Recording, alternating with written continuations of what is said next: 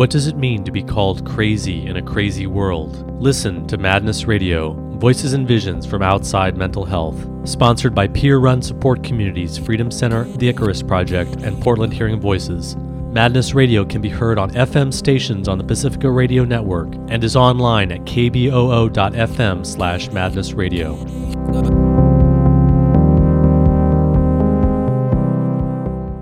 Welcome to Madness Radio. This is your host, Will Hall. Today my guest is Laura Delano. Laura Delano is a psychiatric survivor and activist, and she's diagnosed with bipolar at age 14 and has taken medications for more than 10 years. For the past 2 years, she has been medication-free. She is a peer specialist working in a mental health agency in Massachusetts, and she's also a blogger on the website madinamerica.com, which is published by Robert Whitaker. So we're going to be speaking about medications and coming off medications. Thank you for joining me on Madness Radio, Laura Delano. Hey, Will. It's great to be here. I'm really happy to have you on the show, Laura. I've been really impressed by your work, and I really want to encourage people to check out your blog posts at the madinamerica.com website, and you're basically telling your whole story, and this is part of a larger writing project that you're doing, talking about your experiences with the psychiatric system. I've only written my stories up through 2010 before I actually even began to come off of psychiatric drugs. Life has gotten busy, which is definitely nothing I'm complaining about, so I haven't been able to write as often. But I do plan to expand the blog into a bigger writing project that, it's in its early stages. I felt compelled to share my story because I don't think it's unique by any means. I just think it's the more we can speak out about surviving these experiences, the more hope it will inspire in other people to do the same. Well, I want to really focus in this interview on your experiences with coming off and your whole recovery process and how you moved out of psychiatric care after being diagnosed and being part of. You were taking medications for more than 10 years, it sounds like. Yeah, I was first medicated at age 14, and it was such a profound existential insult is how I kind of talk about it or think about it. An existential insult. I wrote that somewhere, I can't remember where, but it's really what it felt like. The first time I was diagnosed, it just, I was having a tough enough time as it was, and then to have that label, the label bipolar disorder put on me, I felt so alone. I felt completely separated from all of humanity. And then when they told me I needed to take, initially I was put on Depakote and Prozac, I was angry and I basically said, screw you. So I didn't take those medications regularly at all through high school. I think there were even times where I wasn't even seeing a psychiatrist. But at age 18, I finally was in so much emotional pain, and I felt so lost in my life that I guess I gave up, and I said I must be bipolar. They must have been right. And that's at age 18. That's when I started taking medications regularly and took them consistently until almost age 28. And so how did this start? What was going on at age 14 that doctors would say, oh, you're a bipolar teenager? I was having a lot of intense anger and rage. The way I make sense of it now is I was hitting puberty and I was really confused about a lot of things, and I didn't have a good relationship to my emotions as it was. I'd always tried to push emotions that I found uncomfortable. I'd always try to push them down, and I think it just got to a boiling point, basically, and so I had a lot of anger and rage, especially at home. People at school didn't see it, but my family really saw it, and when I was brought to a psychiatrist, they told me that the anger was a sign of mania, and that I had this bipolar disorder. And I just was shocked and angered, and I felt like it felt horrible. It felt really horrible. Did they ask you what you were angry about or what was going on, or it was just immediately seen as a symptom of this disorder? I can't remember the exact timeline, but it was definitely in the very initial stages of seeing a psychiatrist that I was diagnosed. But I always remember targeting my anger at basically everything around me, like my family, my school, my town. Now I realize that it was just all in my own internal stuff. But I think that's kind of the way I talked about it with doctors. But it felt so uncontrollable, the anger that I experienced, and I think that's why they said, this is more than typical teenage angst, because it felt like I was possessed. I felt like kind of a Jekyll and Hyde. And so they said, okay, this is a sign of mania, this is bipolar disorder. And looking back on it, what do you think was going on? What do you think would have helped you? What should they have done at that point? People ask me that question a lot, and it's so hard to say. I mean, from where I stand today, I think if anything was going to have helped me at that time, it would have been talking to someone who'd been through a similar experience. I don't think I was open to really listening to my family's concerns, to the doctor's concerns, my school's concerns. Anytime anyone showed any concern, it made me feel worse, because I felt like everything was kind of being put on me. Even if it wasn't, that was the way I perceived it. But, I definitely think that, I always say this, I'm grateful that it happened. I look back and I don't think I would have wanted it to have gone any differently because of the way my life has unfolded in recent years. But it's a hard question, because I don't know even if I would have listened to someone who had said, oh my God, a few years ago I was going through the same thing and I just hung tight and it passed. Like, I might have said, I don't believe you, or why should I trust you? But I think what my psychiatrist and any other psychiatrist I saw in all of those years never did was say, what you're going through might be just an episodic period in your life that you'll move through and come out on the other side of. I just was always told, this is chronic. You will have this for the rest of your life. So like you said before, well, maybe this is just part of puberty and part of being a 14-year-old. I mean, there's a lot of really angry 14-year-olds out there, and they get through it. And so maybe just accepting that as part of who you were, rather than saying, okay, you've got to take this medication. But you were very resistant to the medication at age 14, and you didn't really take it consistently. No, I didn't. I think I'd take it here and there, but I used to hide it in little, boxes in my closet, or I'd throw it down the sink. I definitely did not take it regularly. Do you think if you had taken the medication consistently, it would have been a good thing? I'm so glad that I did not take the medication consistently during those years, because those were some of my most formative years, physically and psychologically and emotionally, being a teenager. I definitely think it's safe to say that those medications, had I taken them regularly, would have just propelled me further and further downward in a faster way. I mean, maybe when people say medications help, the word help is such an interesting one, because what does that really mean?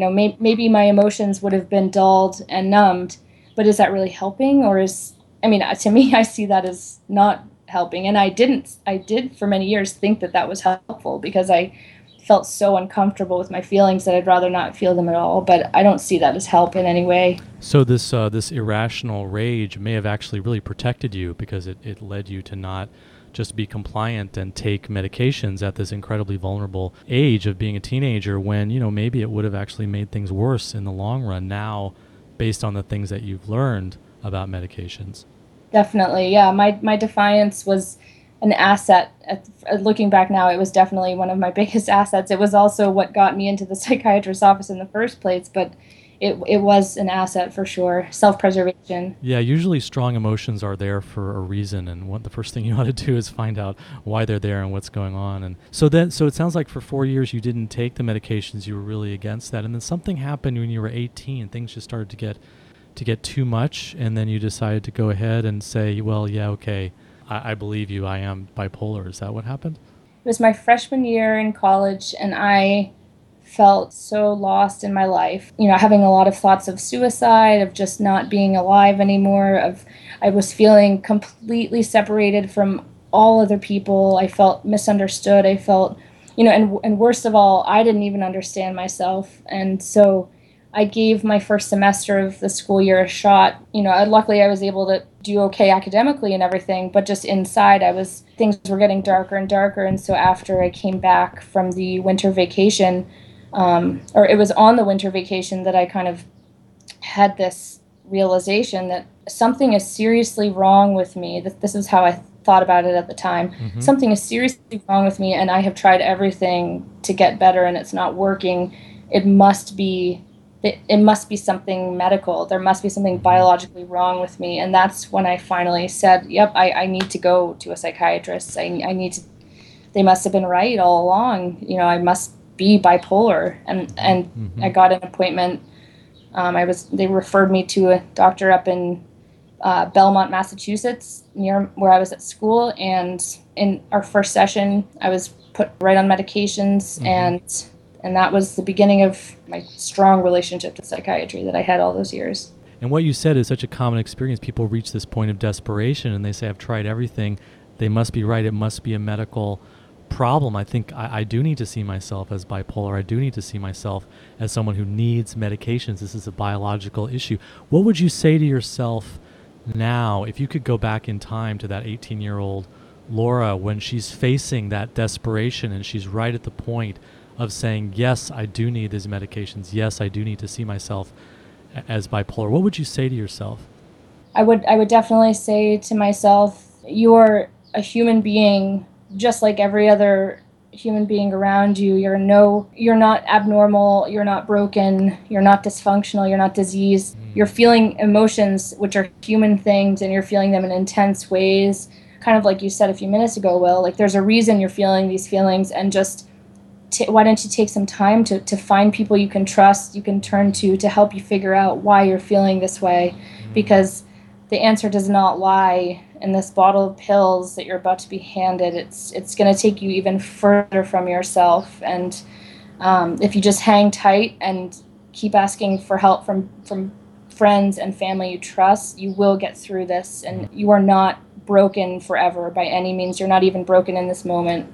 So, Laura, you didn't get that advice, and you really felt like the only place to turn was to medications and a diagnosis of bipolar. So what happened when you took that decision and went that path? Right after that first appointment with the new psychiatrist, I actually felt some incredibly powerful, beautiful, positive feelings, and it felt amazing because I hadn't felt those things in such a long time. I felt a sense of hope, felt a sense of faith. I felt optimistic. I actually have a very powerful memory of my heart just pounding with exhilaration. And I remember the walk back to the bus stop after leaving the hospital where my psychiatrist, where his office was. I truly believed that everything was going to be okay and that they were going to fix me. And that's how I thought about it in my head. They are going to fix me. I am going to be okay. I don't remember how long that sense of hope lasted, because for the next 9.5 years, my life went darker, deeper, further down. Basically, I just kept telling myself day after day, month after month, year after year, that eventually they will fix me. They just must not have the right medication regimen right now. I must not be in enough therapy. I must be, I had all of these excuses that I was blaming myself for, basically, but I kept holding out this false hope that they will fix me eventually, and it never happened. And as the years went on, more medications would be added. I was on like 5 medications at a time in really high dosages. At certain points, I had I was chronically suicidal, and the suicidality got worse and worse, and it felt less, before I went on medications, in that freshman fall of college, I thought about suicide a lot, but it was much more, I had agency over those thoughts, and I could choose when I thought about it and when I didn't. And as the years went on, I stopped feeling like I was thinking those thoughts on my own. They started to feel very invasive, and they felt normal. Like it became my normal to think about dying. I lived through my 20s kind of assuming that I'd never make it past 30. I just had this sense that I wasn't going to make it. And even though I kept going back week after week into therapy, getting new medications, like thinking that maybe they'll do it, when I look back now, I just realized that I had no faith in myself. I was convinced that I had absolutely no power to change myself, to get myself on a path out of it. I lost all hope. What were the medications that you were taking? I've been on, I think, at least 19 medications, but the ones that I was on for extended periods of time were Lamictal, Lexapro, and this isn't necessarily at the same time, but these were the medications that I took for years. Lamictal, Lexapro, lithium, Abilify, Effexor, Klonopin, Ativan, Prozac. I was on Prozac for quite a long time. They basically tested out tons of different meds, but they never would take them. Like, usually it would be, if this isn't working, let's add another or increase the dosage, like, as it must not be enough. That was always kind of the motto, or it was always the mentality. But I guess I should say, the medication regimen I was on in 2010, when I began to taper off, was lithium, Lamictal, Effexor, Ativan, Abilify, and I had a PRN of Seroquel. So that was what I was on at the end.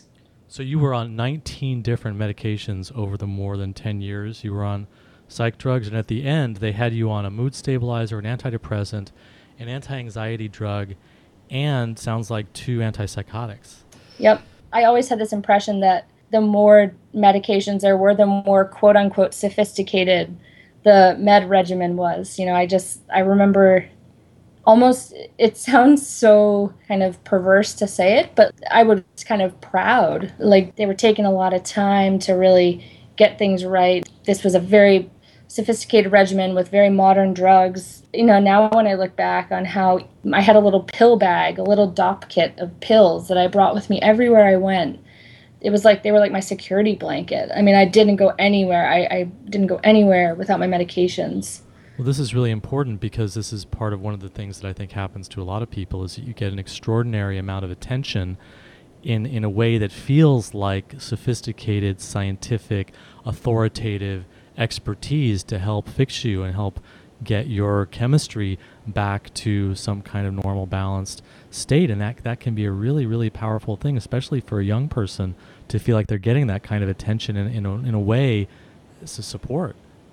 Definitely. It basically made me feel like I was an important person. I always think about how, and I wrote a piece about this a while back for the Foundation for Excellence in Mental Health Care. And actually, it's funny because I didn't even realize that Judy Chamberlain had used the same phrase. I hadn't read her piece, but I wrote a piece called "Becoming the Good Patient" because it gave my life meaning. It was the only meaning I had in my life, was being a psychiatric patient, was being bipolar, and so I worked really hard at being good at it. At really staying on top of my symptoms and letting my doctor know if my thoughts are moving a little faster today. Maybe I'm a little hypomanic. Should we check in on the medications and see if we can adjust something? It really made me feel important to be a part of the dialogue, of the medical dialogue. It's also a kind of caretaking too. It's like, I imagine you felt very cared for. I put all my trust in psychiatry. So in that sense, I definitely, I saw myself as being taken care of. I guess I never actually felt like a sense of calm, a sense of ease, a sense of peace that you'd feel when someone helps take care of you. I never had those feelings, although I did believe they were taking care of me. It hadn't happened yet. I hadn't seen the results yet. And you're also describing something common, which is that the prescriptions and the appointments with the doctor also give you a sense that you're being taken seriously, that your suffering is actually real and it's being taken seriously. It's this human need to have an answer and to have, and that in order for something to be I shouldn't say a human thing. Maybe it's a Western society thing or a modern society thing. I don't know what type of thing, but just this belief that something is only valid and legitimate if you can define it and label it and categorize it and have a definition of it. Just that we need words at all. We need labels at all to explain what we're going through. I think that is at the root of all of this, because the way I see myself today is, I don't need an answer to why I feel certain things other than because I'm human.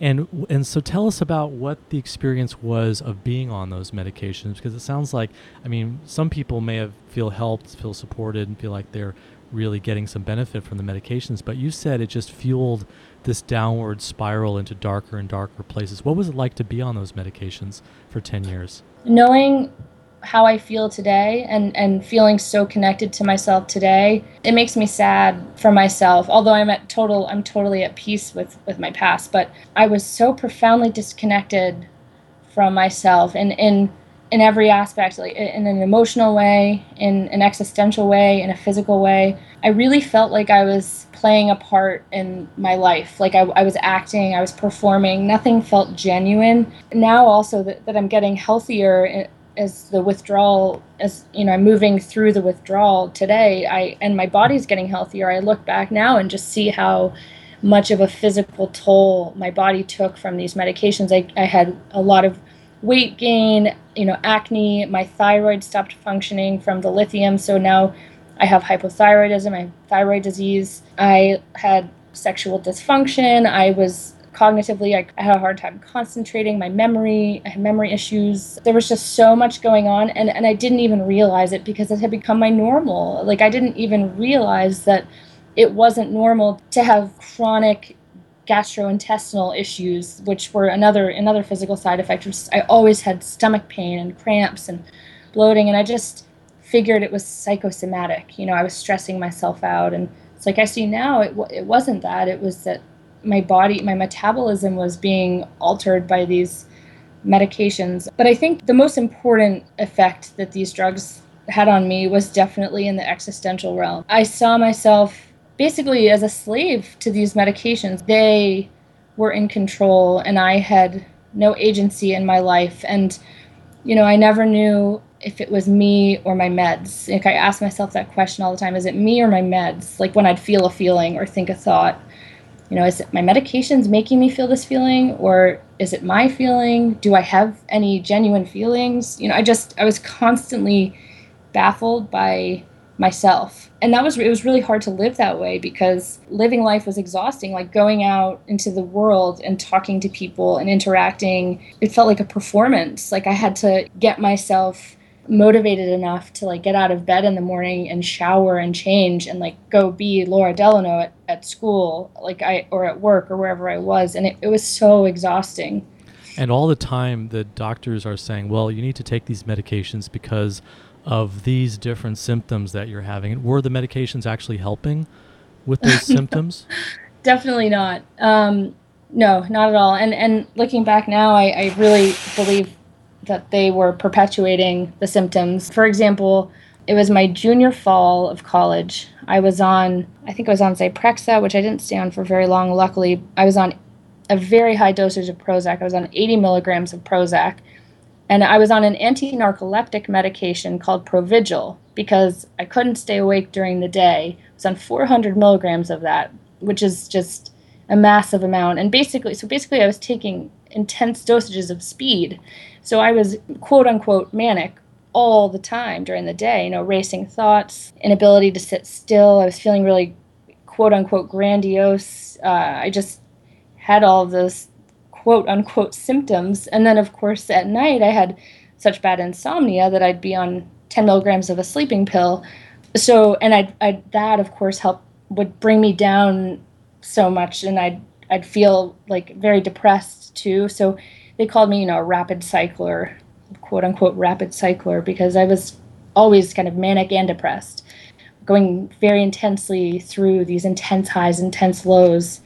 And I really I was on an anti-narcoleptic medication and a sleeping medication at the same time, basically. What? It just doesn't make any sense to me.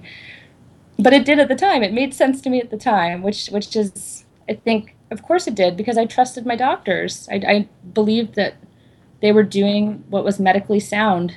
Mm-hmm. And I think this relates to something we talk a lot about in the work around medication empowerment and helping people come off medications. That really the measure of a medication's usefulness is whether it's useful to you in your life relative to the side effects, not you have a disease, you need to be on this medication. But let's look pragmatically, and it sounds like there was very little evidence going on at the time that these medications were helpful to you at all, other than this idea, this belief in, okay, you've got this disease, therefore you've got to get on the right medications.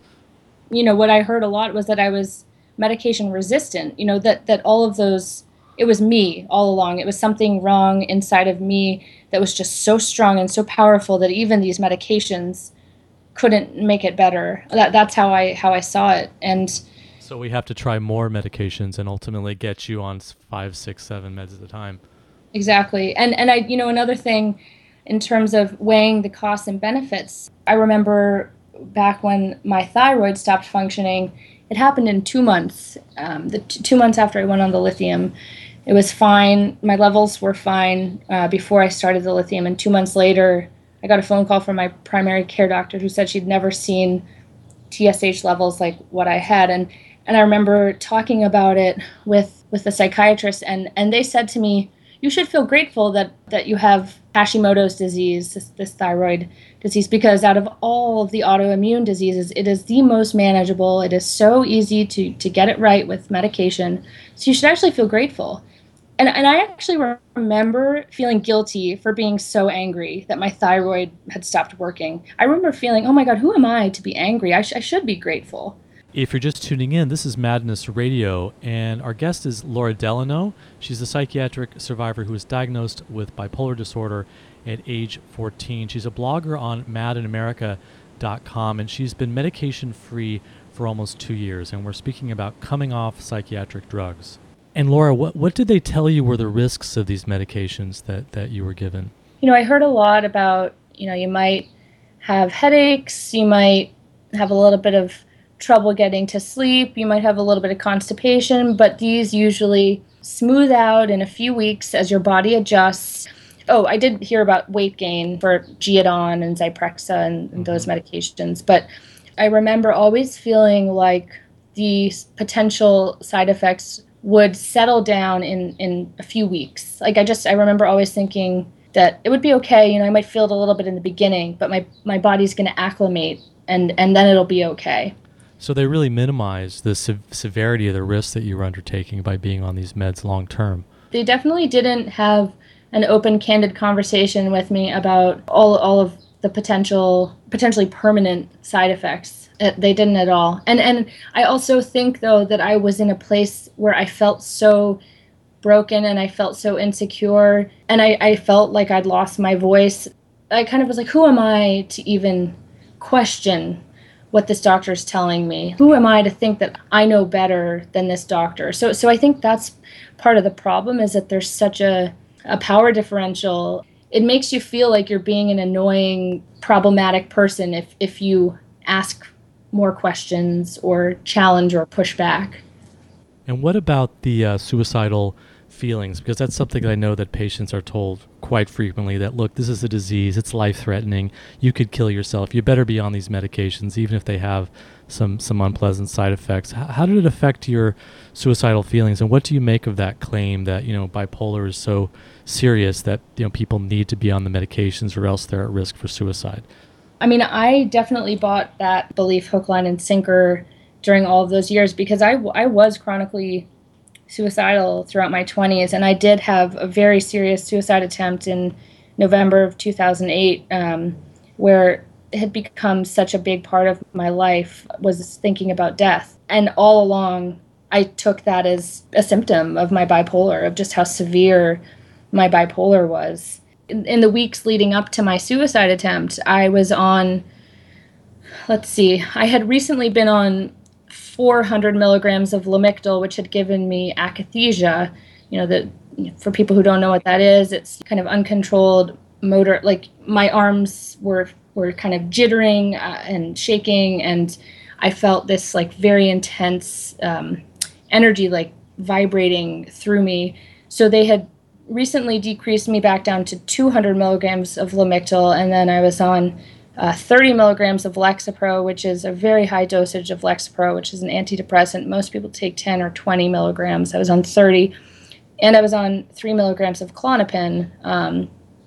And in the time period leading up to my suicide attempt, I was incredibly, quote unquote, manic. I wasn't really, the only way I slept was by taking the Klonopin. And also by that time in my life, I was drinking very heavily because the medications for all those years never seemed to work. But, during the day, I felt very manic. That's how I thought about it then. And it really got to a point where I saw no other option than to take my life. Like, it had overtaken me. And, I'm obviously here now, and I'm just so grateful that I'm here, because now that it's given me such a sense of peace, knowing that might not have been me that wanted to die. It wasn't me. Not that it might. That was not me that wanted to die. That was medicated me.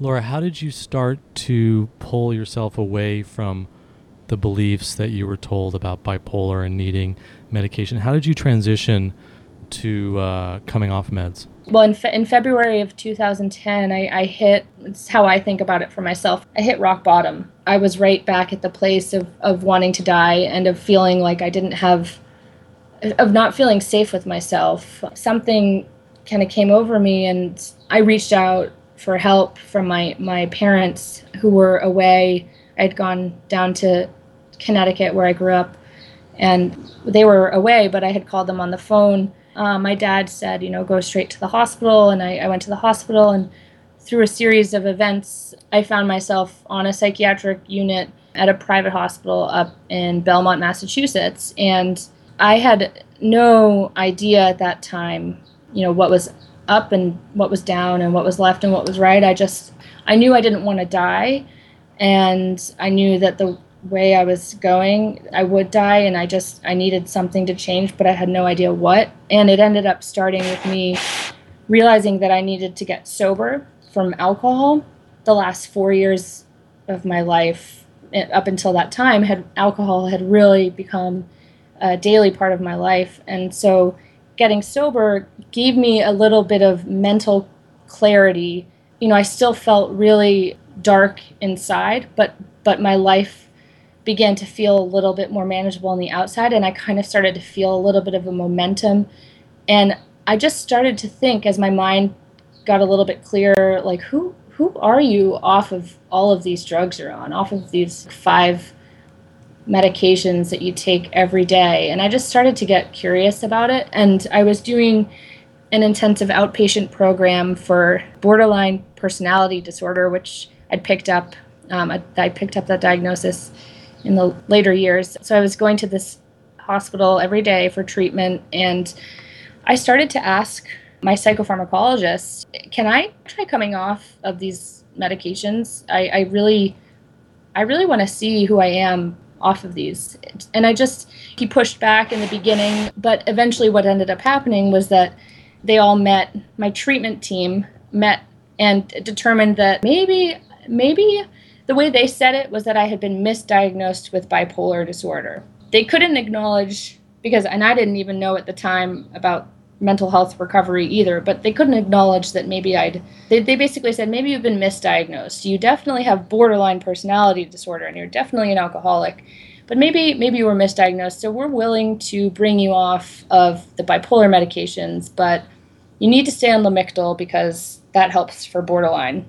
At that point, I was kind of like, well, screw you, going to come off of Lamictal too. I didn't tell them that. I did it covertly, but over the next 5 months, I tapered off of those medications. And now I had no idea at the time that the DSM was not a valid medical textbook. I had no idea that the drugs I'd been taking, I had not yet found Anatomy of an Epidemic because it actually hadn't come out yet. But so really I had no idea what I was doing. I just knew that I had this urge to find out who I was off of drugs, off of psychiatric drugs. Do you think that being involved with recovery from alcohol really got you thinking about the connections between the psychiatric medications and the alcohol that you had been consuming? I mean, I definitely realized that I had really been damaging my body. I to be honest, I don't know how I don't have permanent physical damage today from the way I did mix alcohol with all those medications. But it did get me, it got me thinking. Like, I saw how much I was changing from getting sober, that it gave me a sense of agency. And I was finally kind of realizing that I wanted to be alive, and I wanted to have a life for myself, and I wanted to know who I was in that life. And the most beautiful moment in all of this time was actually when I found Anatomy of an Epidemic, which I accidentally stumbled upon in a bookstore in May of 2010. I think I'd started tapering off, I want to say in like end of March of 2010, and I found Robert Whitaker's book, Anatomy of an Epidemic, sitting on a bookshelf, and I remember looking at the cover with that human head where the head's broken down into all of these little sections, each with the name of a psychiatric drug inside. And I had been on like all of those, every single drug other than Risperdal and I think one other one. I'd been on all of them. I was like, what is this book? And I recognized his name because I'd read Mad America for my thesis research in college. And I picked the book up and I read it that day. I couldn't put it down. And literally it was the first moment, it was like my aha moment where it's hard to even put into words how amazing it was. It was simultaneously so scary. I was kind of in denial about it. I was confused. I was really sad. I was really angry.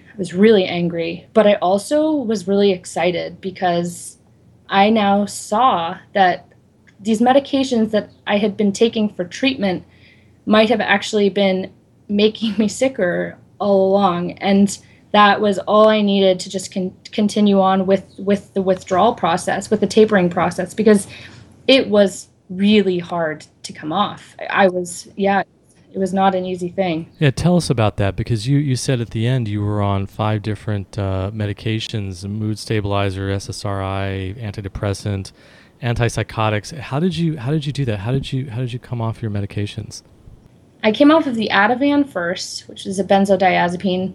And benzodiazepine withdrawal is really horrendous. I had come off of Klonopin back after my suicide attempt. This is kind of going away from the question you just asked, but for those of you out there who might be struggling with benzo withdrawal, I don't think there's anything worse. The physical, emotional, and mental effects from that are really intense.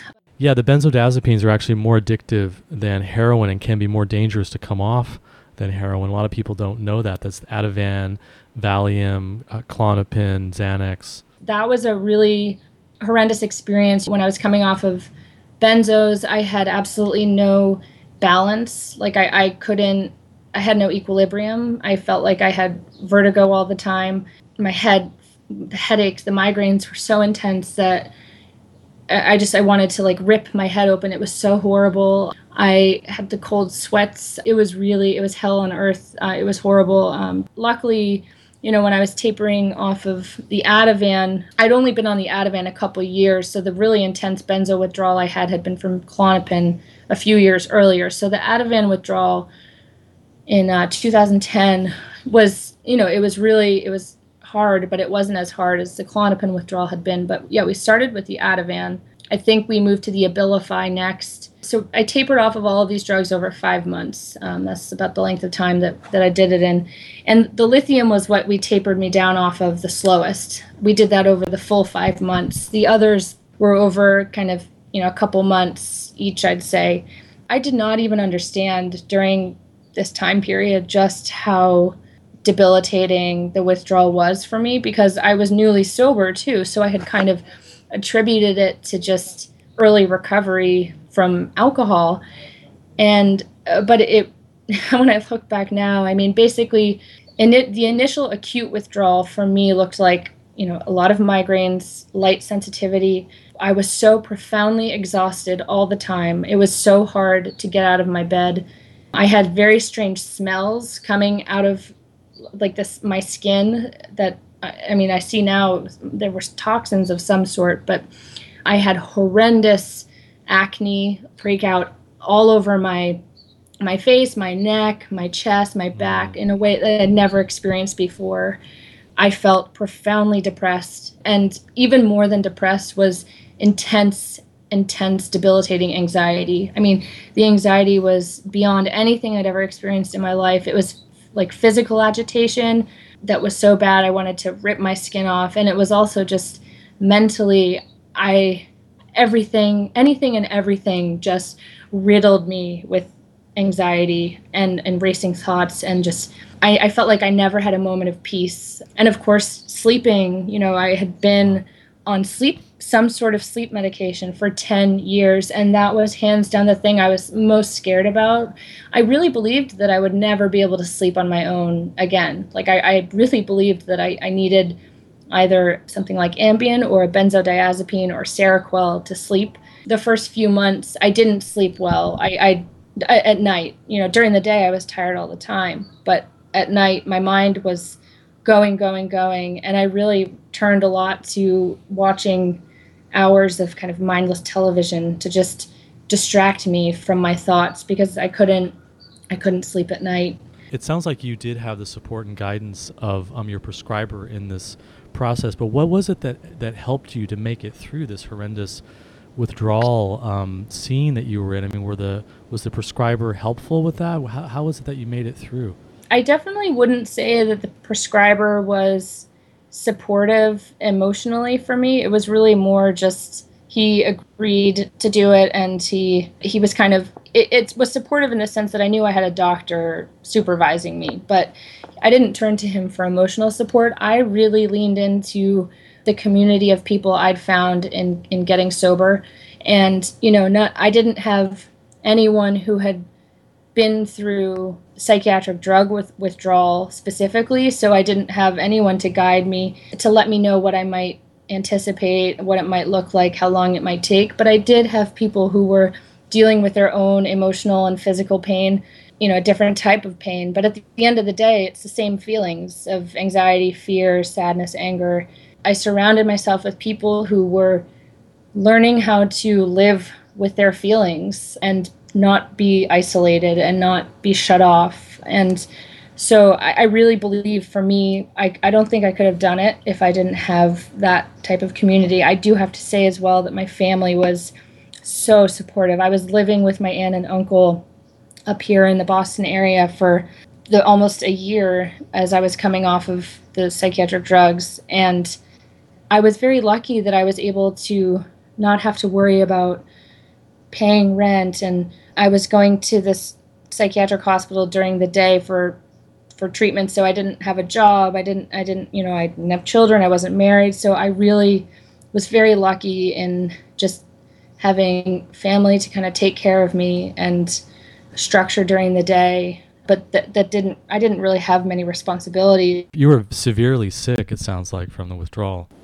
Yeah, I was, and I didn't even realize how sick I was until I've started to get well, because really I just gotten so used to feeling pain, like physical pain, emotional pain, for so long that I really didn't even notice that it's what I was. I mean, of course I did notice, but I didn't realize how bad it was until I actually started to heal. And Laura, how long did it take from when you started the withdrawal process to when you actually started to make a turnaround and started to feel better?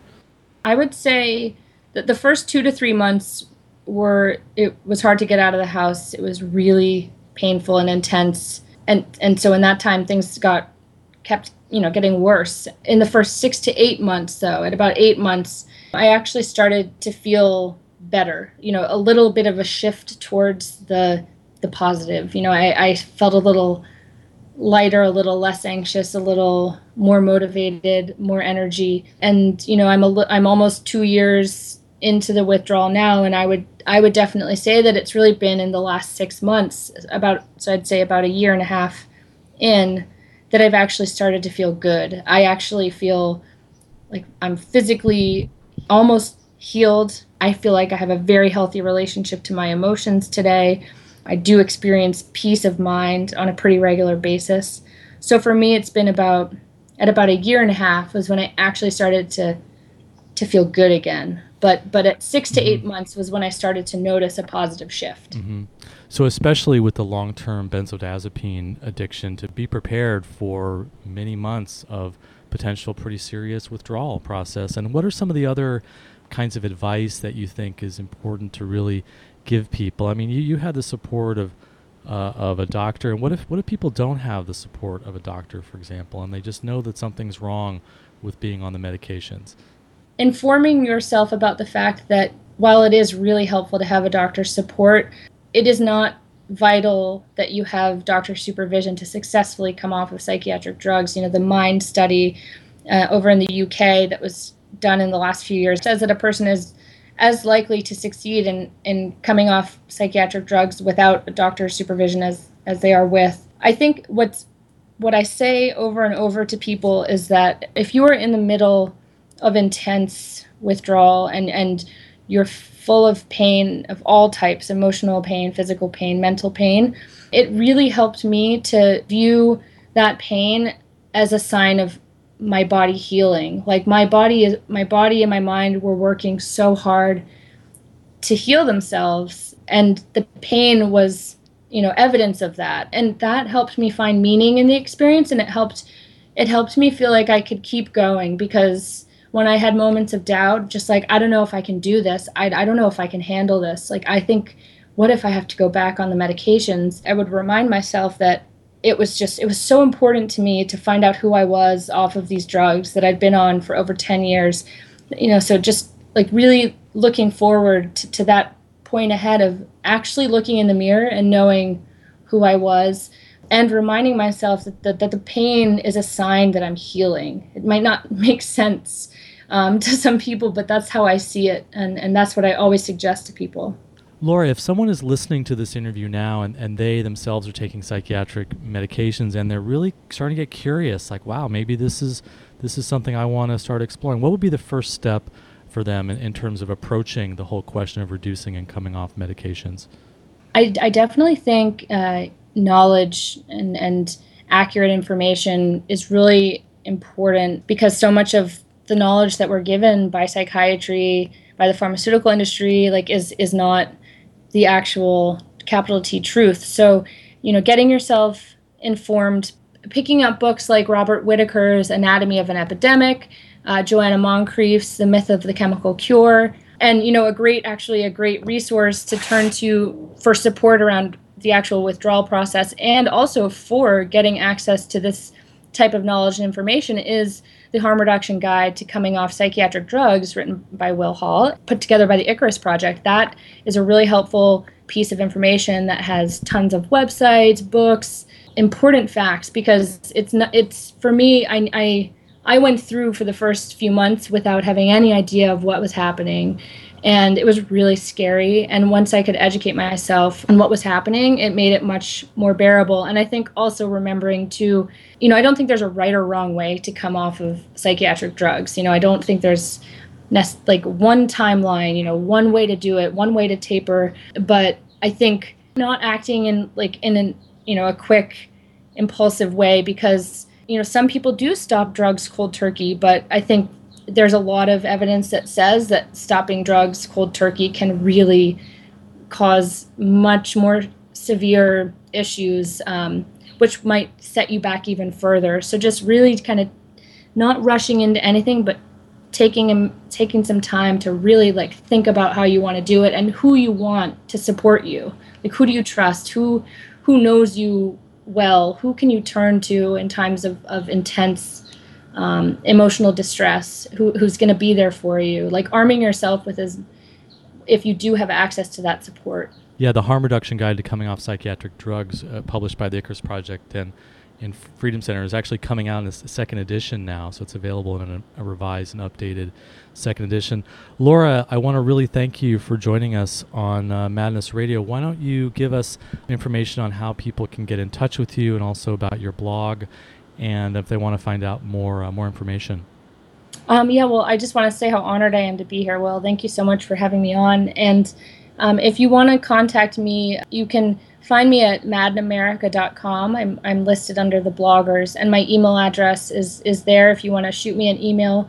I'd be more than happy to communicate with anyone who has any questions or who wants to hear more, or to direct you in the right direction. And I wish you all out there thinking about this, the best of luck. And I have faith in you, because it is possible. It is possible to come off psychiatric drugs successfully. Laura Delano, thank you for joining us on Madness Radio. Thank you, Will.